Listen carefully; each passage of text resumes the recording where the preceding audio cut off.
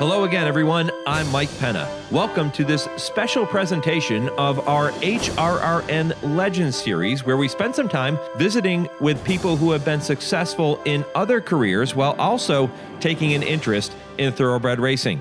Not long ago, I had the privilege to sit down with country music superstar Toby Keith shortly before his concert at Rupp Arena in Lexington, Kentucky. Toby and his manager, Mitch, were kind enough to invite me to stop by his tour bus a couple hours before the show. And although we started off talking about Toby's determined rise to the top of the country music world, our conversation quickly turned to his love of horse racing. He's got the red, white, blue, flying high on the farm. Semper Fi tattooed on his left arm. Spent a little more in the store for a tag, and the back it says USA. He won't buy nothing and he can't fix. With WD-40 and a Craftsman wrench, he ain't French to dust. He's just made in America. A proud Oklahoma native, Toby is 100% made in America. With 20 number one hits and 21 additional songs having made their way into the top 10, Toby is one of country music's most recognizable voices. But his journey to the top didn't exactly start out on a high note. When I was working in the oil field crashed in '83, and I was just playing weekends like with a bar band, just a garage band. And I was writing songs, and we were just playing like getting $35 a piece to go in and free beer, play Friday night, Saturday night in the little bitty taverns, you know, and then work all week in the oil field. And in '83, '84, the oil field busted and went completely bust. And I was like, I don't, other than the oil field and singing and writing songs, I don't really do much good. I don't really know what to go pursue, you know, and where do you start over at, you know? And I could weld a little bit. I thought, you want to be a welder or what? And I thought, you know what, let's give music. I do it good, so I write good songs and sing a little bit. Let's just go see what's out there. So we packed up. I got 5 guys that wanted to hit the road. We got a booking agent out of San Antonio, and he started booking us 5 and 6 nighters, and we just started hitting the bars and working a different town every week. That decision proved a wise one, but there were still plenty of lean years ahead and no shortage of challenges to overcome. We worked in nightclubs in the southwest part of the U.S., Texas, Colorado, New Mexico, Oklahoma for 5 or 6 years, playing 5, 6 nights a week, making about, now this was in late 80s, early 90s, so, you know, we're making $2,500 a week, splitting it between 6 guys, buying gas, paying for insurance, buying motel room. So you're really just sending about $280, $300 to the house every week, you know. And you got a family, and everybody's going, "Are you crazy?"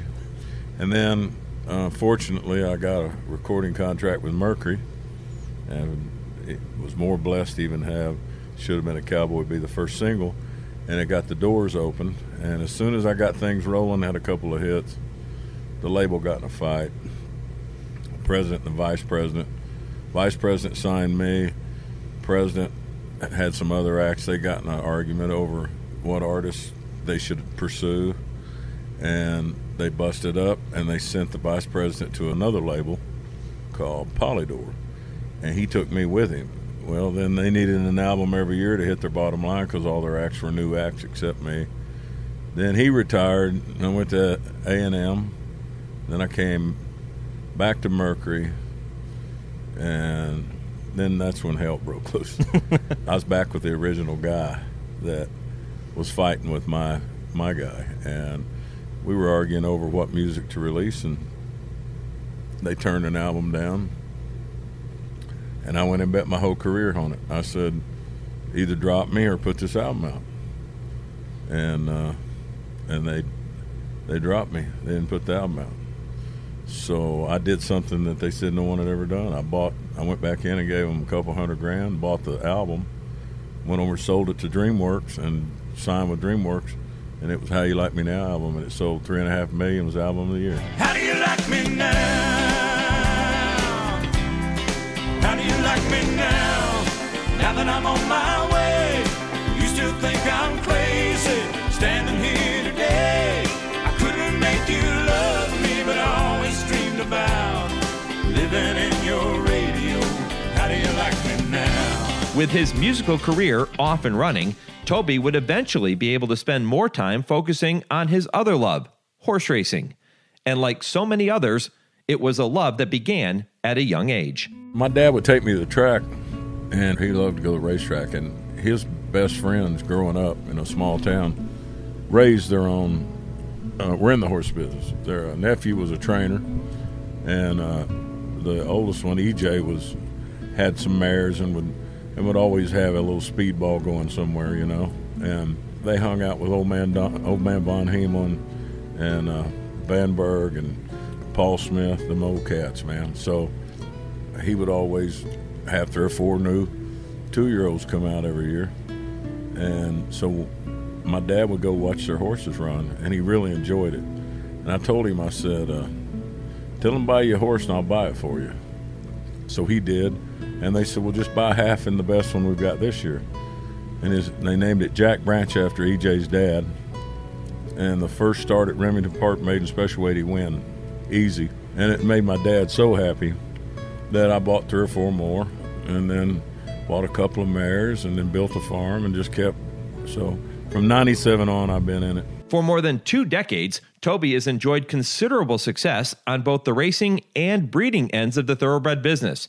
His 300-acre Dream Walkin' Farms in Pauls Valley, Oklahoma, has provided the perfect setting to raise a good horse, and for Toby, the name Dream Walkin' was the perfect fit. About the time I built my farm, that song had been a hit, and it was the name of an album, and I just thought it made a great song I wrote called Dream Walkin', and I thought that's what you're really doing in the horse business is you're walking, you're dream walking.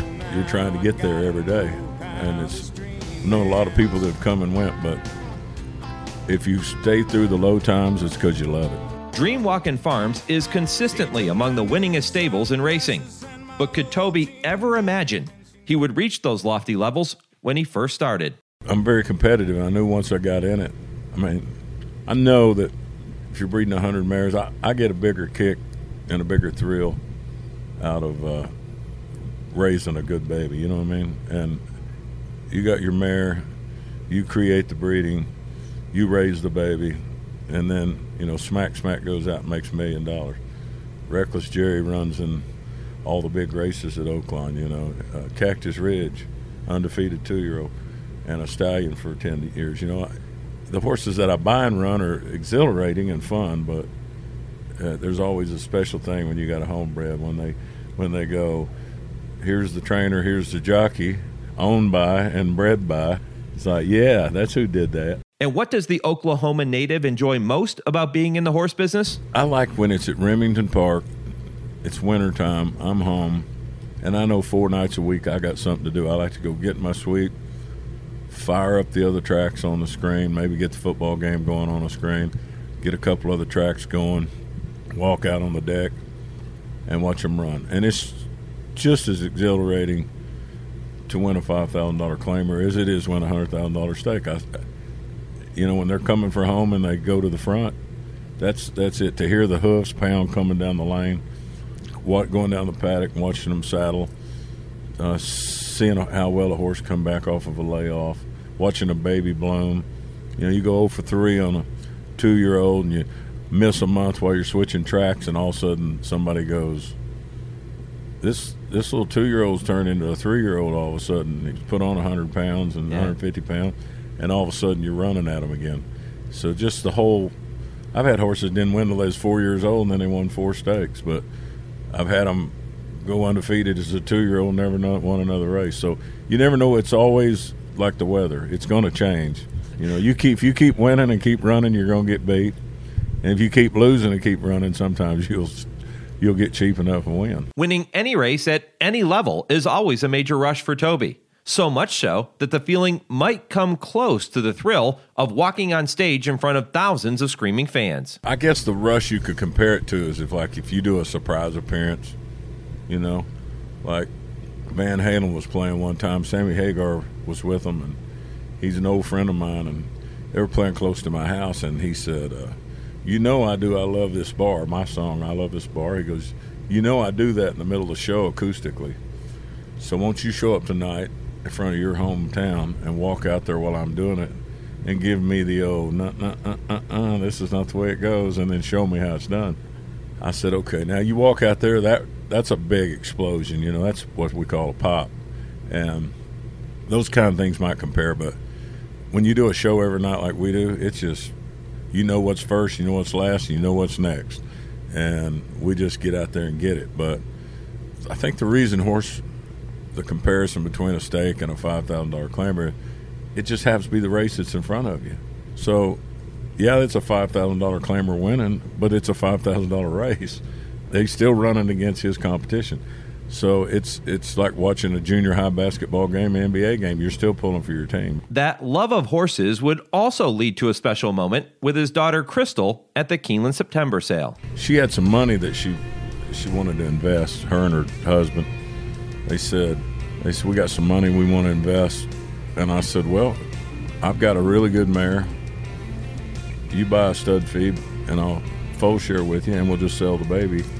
And she bought a Bernardini, and I mated it to Cactus Ridge's sister, a Giant's Causeway. Really nice. Big colt, filly that was injured, and Giant's Causeway out of Double Park, which was Cactus Ridge's first dam, and everybody thought she was going to be a world beater. And I really like Giant's Causeway broodmares. And I said, let's give this a run. So they bred Bernardini, had a really nice colt, and somebody gave a lot of money for it. I don't remember how much it was, $200,000 or $300,000 or something.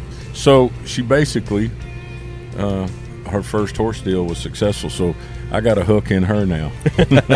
But she got excited.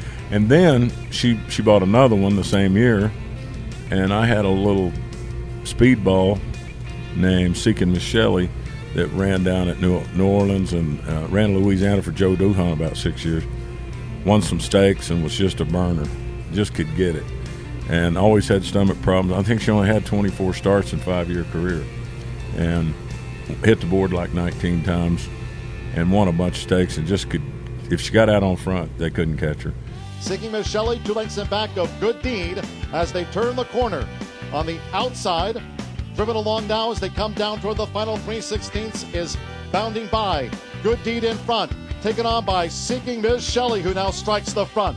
A furlong to go. Seeking Miss Shelley edging clear from Good Deed. Between horses, Lane staying on with Brown Eyes Blue.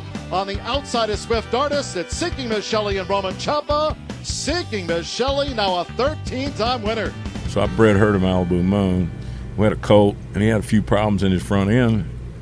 And so you knew they was going to pick him apart to sell. So I said, sell the good one, make your money, get it all off, get your money off the board, and then we'll run this one, you'll have a horse. So she does have a horse to race. She's got a nice Malibu Moon colt. If I'd have bombed on her, she'd have been saying, I want my money back. In recent years, Dream Walkin' Farms has been a mainstay at the top of the owners' standings, consistently winning enough races to land in the top 30 among all owners in North America, even ranking as high as 15th by number of wins in 2015 and 12th in 2016. I was sure to point out those lofty numbers to Toby, and when I asked him what it meant to be ranked ahead of other top owners like Windstar, Calumet, and Mike Rapoli, he responded like only Toby Keith could. Till you just told me it didn't mean jack. What's it mean now? Well, it's nice to know, but that, like I said earlier, it's a tough business. I would say volume is probably what got us there, but I'd rather have 12 wins on that list and win a Breeders' Cup or something. But I race so many homebreds that we're bound to win some of them, so I'm not patting myself on the back too much for it. It wouldn't take long for the humble Keith to experience success at the greatest stakes level, while at the same time learning quickly why it's said that the sport of thoroughbred racing can provide the highest highs and the lowest lows. 3/4, 1, 10, and 2. They turn for home. Cactus Ridge in front. Down to the final furlong. Cactus Ridge holding on to the lead now. In front by 3. Glitter Gem, Corbin Gold, Texas Deputy toward the rail. They're coming inside the final half of furlong. Cactus Ridge, it is Cactus Ridge, the son of Hennessy, heads from Arlington undefeated. He broke his maiden at Arlington, win by 15 at Canterbury, win by about 6 or something there at Ellis. Then he went back to Arlington and won the Washington-Arlington Grade 3. And we were 4 for 4, and one of the favorites, I think Coovey, we were going to go against Coovey that year maybe? Yeah, I think that's right. And it was going to be a showdown between him and Coovey, who could get that extra, was it another 16th or an 8th or something? Yeah. We were going to have to run the Breeders' Cup. And they didn't think he could get a mile. And never changed leads, any 4 races, never in second place and never under the whip. And I was like, what are they going to do when they ask this horse finally? Because he could just get to the lead and wait on everybody and then just run off from them down the lane. I was like, how's he going to respond when they ask him for something? And then he broke down. It was really tragic. Although his racing career would come to an abrupt end, Cactus Ridge would go on to prove his quality in the breeding shed. Johnny TL, my buddy Johnny Jones, he stood him over at his farm. We got over 100 mares to him, and Hot Cha Cha made $1 million, and I think there was a filly named Portofino run 4th in the Breeders' Cup Turf. Hollywood Hit might have been one of the fastest sprinters in North America, won 5 or 6 high-graded sprints. And then I had Seeking Miss Shelley. He was always, his horses, he's one of those horses that his babies tried. He was hard to handle, and when you look at them, their eyes they'd cut their eyes at you and stuff, and would stomp and kick, and a lot of them were hard to handle. They weren't very tame animals. And you could tell that his progeny had the same thing, because they always, wherever level they fit, they always tried. And I've dealt with other sires that I believed in and bred to, and none of them, I always said, I had one sire, I said, they all run the same. They get out of the gate last and get worse. Much like his brilliant music career, Toby's horse racing operation was ascending to the top of the charts. Talented homebreds such as Sebastian County, Seeking Miss Shelley, Ghost Locket, and current stable star 3 Chords would provide Keith with more memorable performances.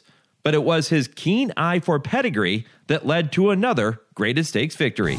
They kick on for home now. Cyrus Alexander to the outside of Smovilus. Pain and Misery's in contention. So too is Smack there as well. Domain's a wrap. We have a wide open race here in the Cornhusker Handicap. Pain and Misery on the outside. And Smack is right there too. Smovilus is there. Shotgun Cowboy. Hawakam is even getting into it from the inside. Code West there too. Smack. Pain and Misery. Shotgun Cowboy. Smack in between horses to win. I wanted to keep that mare. I bought his second dam over here for $35,000, and I bought it off of the big Canadian farm up there. And the people who they sent down here to sell it said it was their favorite mare, big old dapple gray mare, and she was in Fold of Whiskey Wisdom, and I think I gave $32,000 for her or something. And they came over and thanked me. Said we didn't want to sell this mare, and she was a with approval, and she was the only mare in the pedigree. She's the only filly in the pedigree under her first dam. The other 3 were colts. She only had 4 babies, and 2 with approval male colt stakes winners. She's a with approval, made $45,000, and then maybe another colt by somebody else, another sire that was a stakes winner. So there's like 2 or 3 stakes winners out of 4 babies, and she's a full to 2 of these with approvals. And the pedigree, I loved it. And so, she red bagged and didn't have my Whiskey Wisdom. And then I came back and bred her 13, 14, 15 times. Well, when I bred her to Victory Gallop, that's one of the fillies I kept. That's Smack's mother. So the old gray mare showed up. Toby will always have a special place in his heart for Cactus Ridge and Smack. But if he could win just one race? I don't think there's anything more prestigious than the Kentucky Derby, but if you want money, you got to go to Dubai. Everybody wants to win that for the cash, but I would certainly take the Derby. But Derby or the Breeders' Cup should be the race I'd want to win, I think. And if he could sing only one song? I say this because it was my first one. It should have been a cowboy, and because if it wouldn't have been, should have been a cowboy, you might not have heard that next 50 song. Right? Yeah, that's exactly right. It kicked all the doors down. I should have been a cowboy. Take me inside your house for a minute. When I walk in, I'm sure we're going to see plenty of memorabilia on the musical side of things, but how about on the horse racing side? What am I going to see there? Well, some of it, I've got a giant man cave, so most of my big horse stuff's in my man cave, but we keep all of the local stuff up in my suite at Remington Park. So I've got a lot of smack stuff up there. I've got a lot of Cactus Ridges stuff up there. Stuff that other horse people walk in and visit my suite, they'll know from being, if they're Remington Park people, and run that circuit. That Remington Park circuit's kind of Remington, Oaklawn, Prairie Meadows. That's kind of the three where everybody moves their horses. So that circuit right there, I kind of keep my Prairie Meadows, my Oaklawn, and my Remington Park stuff in there, because those are the people that will drop by. With as much success as Toby's had over the years, he still finds himself tweaking his approach, at least on the racing side of things. I've got some really good guys, friends of mine that love racing, that are partnering with me now, and I never had any partners. And I pinhooked for a long time.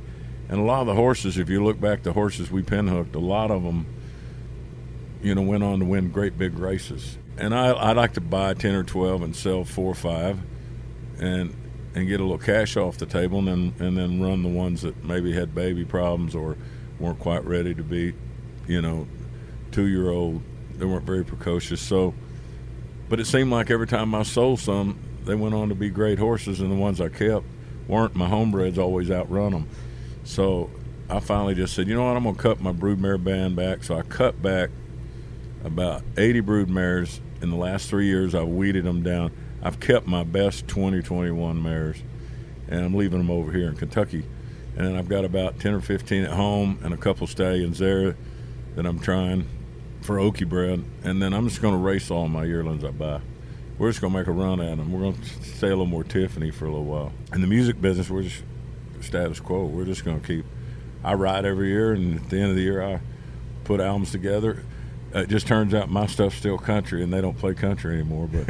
But I'm not going to write the other stuff. So, but it's been a great 25 years, and like that you're going to see tonight, it looks just like it would have 10 years ago when we get in there.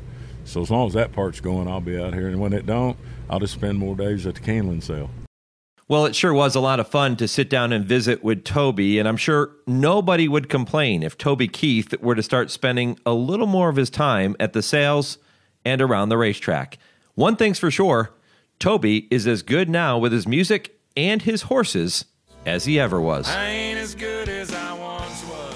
I hope you enjoyed this special HRRN Legends show. My thanks to Toby's road manager, Mitch, to his farm manager, Lyndon Branch, and to the country music superstar himself, Toby Keith, for making this interview and this show possible. Until next time, I'm your host, Mike Penna. Thanks for listening to this special presentation of HRRN Legends on the Horse Racing Radio Network.